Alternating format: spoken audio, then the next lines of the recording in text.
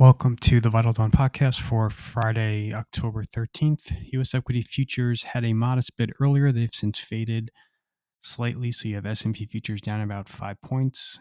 It's about 10 basis points. Nasdaq futures are down about 40 points or 25 basis points. And then Dow futures are approximately unchanged. In Europe, similar price action directionally. The indices there open around flat. They've since faded. They're down about 50 basis points. You're seeing underperformance in tech, financials, healthcare.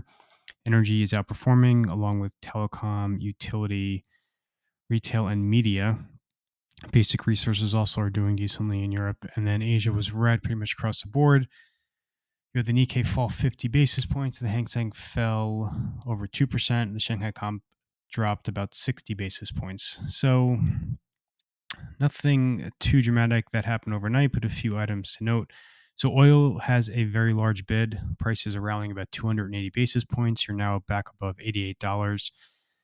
Israel has called for an evacuation of people from northern Gaza to southern Gaza. That's spooking energy markets somewhat.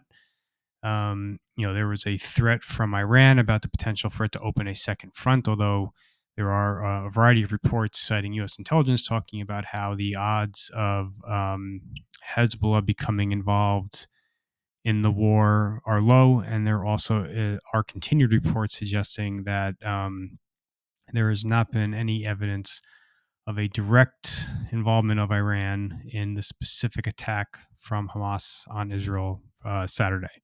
But markets are very much on edge around that whole situation. That's most likely contributing to what you're seeing this morning in terms of the dip off of the earlier rally in U.S. equity futures, mostly a function of oil spiking.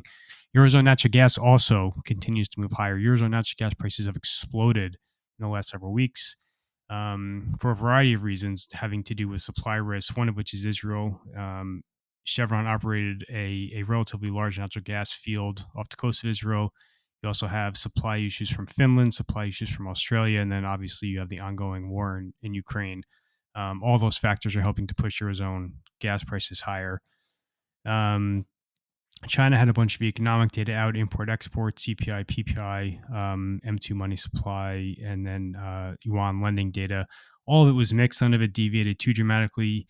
The CPI was flat, so kind of moving back towards its outright deflationary territory.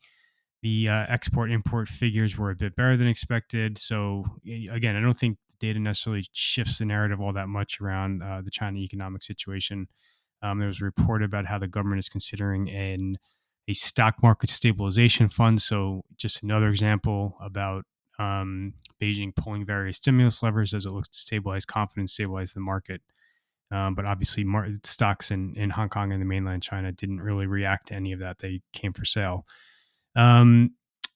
If anyone ever wondered what it would feel like to live in a European parliamentary government, we're getting a sense of it right now in the House. So Scalise pulled out of the voting process last night after failing to secure the requisite number of voters.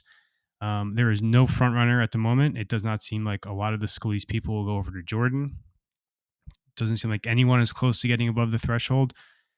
Remember, there is a speaker in place right now in McHenry, and it is not clear what his powers are. This is an unprecedented situation. It was a succession process put in place after 9/11. This is the first time it's actually been executed on. So the fact that the powers of McHenry as this kind of temporary speaker are not clearly enumerated, which means they really don't exist. So he's about as powerful as the House wants him to be. So I would not be surprised at all if it's McHenry that has to deal with the upcoming budget situation. Remember, there's a November 17th budget deadline, and it's likely the White House is going to be sending emergency funding requests for Israel and Ukraine, perhaps bundled in one bill.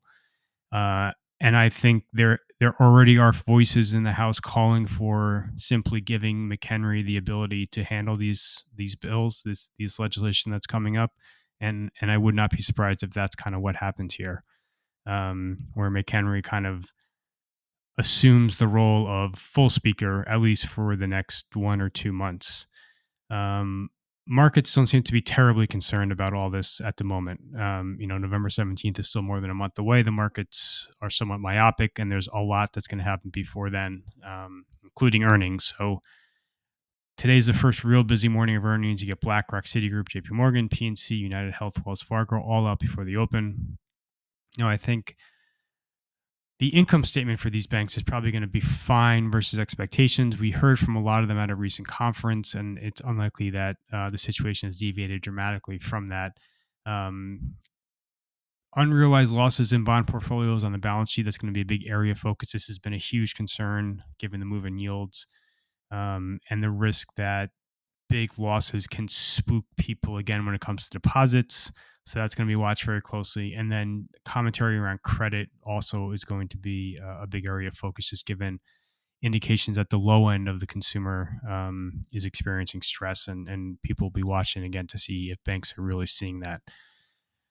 No one major reported earnings after the close last night. In addition to all those earnings, you're going to get two more inflation numbers today, including import-export prices and the Michigan Sentiment Survey. Within the Michigan survey, you get inflation expectations, which will be watched very closely. And then just quickly looking into next week, a lot on the agenda. The big highlights to me will be Powell's speech at the Economic Club of New York. That's Thursday at noon. This will be prepared comments plus Q&A. I expect he will echo what his colleagues have been saying, in that he will say the recent rise in yields is doing the work of the Fed, obviating the need for another rate hike. That's dovish. That's good. Keep in mind, though, that the height of the ceiling is really a very small part of the overall policy package. The length of the ceiling is very important. It's going to be, the high for long forward guidance is very much going to be reiterated. And if anything, there's a gap emerging between the current 2024 year-end data of 5.1% and the current market expectation of about 4.6%. So there's about 50 basis point gap or two full rate moves that have emerged, and the Fed could look to try to close that with hawkish commentary. And then obviously you have the ongoing balance sheet runoff. And then remember, as inflation ticks lower, and it did tick lower yesterday, so you had core inflation move lower in September versus October on a year-on-year basis. As that continues, real rates will be increasing. So the overall force of policy tightening is still very intense. But again, I think in the very near term, the fact that Powell could come out and endorse the messaging from his colleagues about how, given the move in yields, there isn't a need for another hike, that will be received well by investors. And there's a lot of earnings on the calendar next week, including a bunch more financials and a few other sectors as well, including Tesla and Netflix kicking off kind of the tech earnings season. So that's everything for today. There's a lot of other news in the piece, so take a look on the website for all the details. And thank you, everyone, for listening.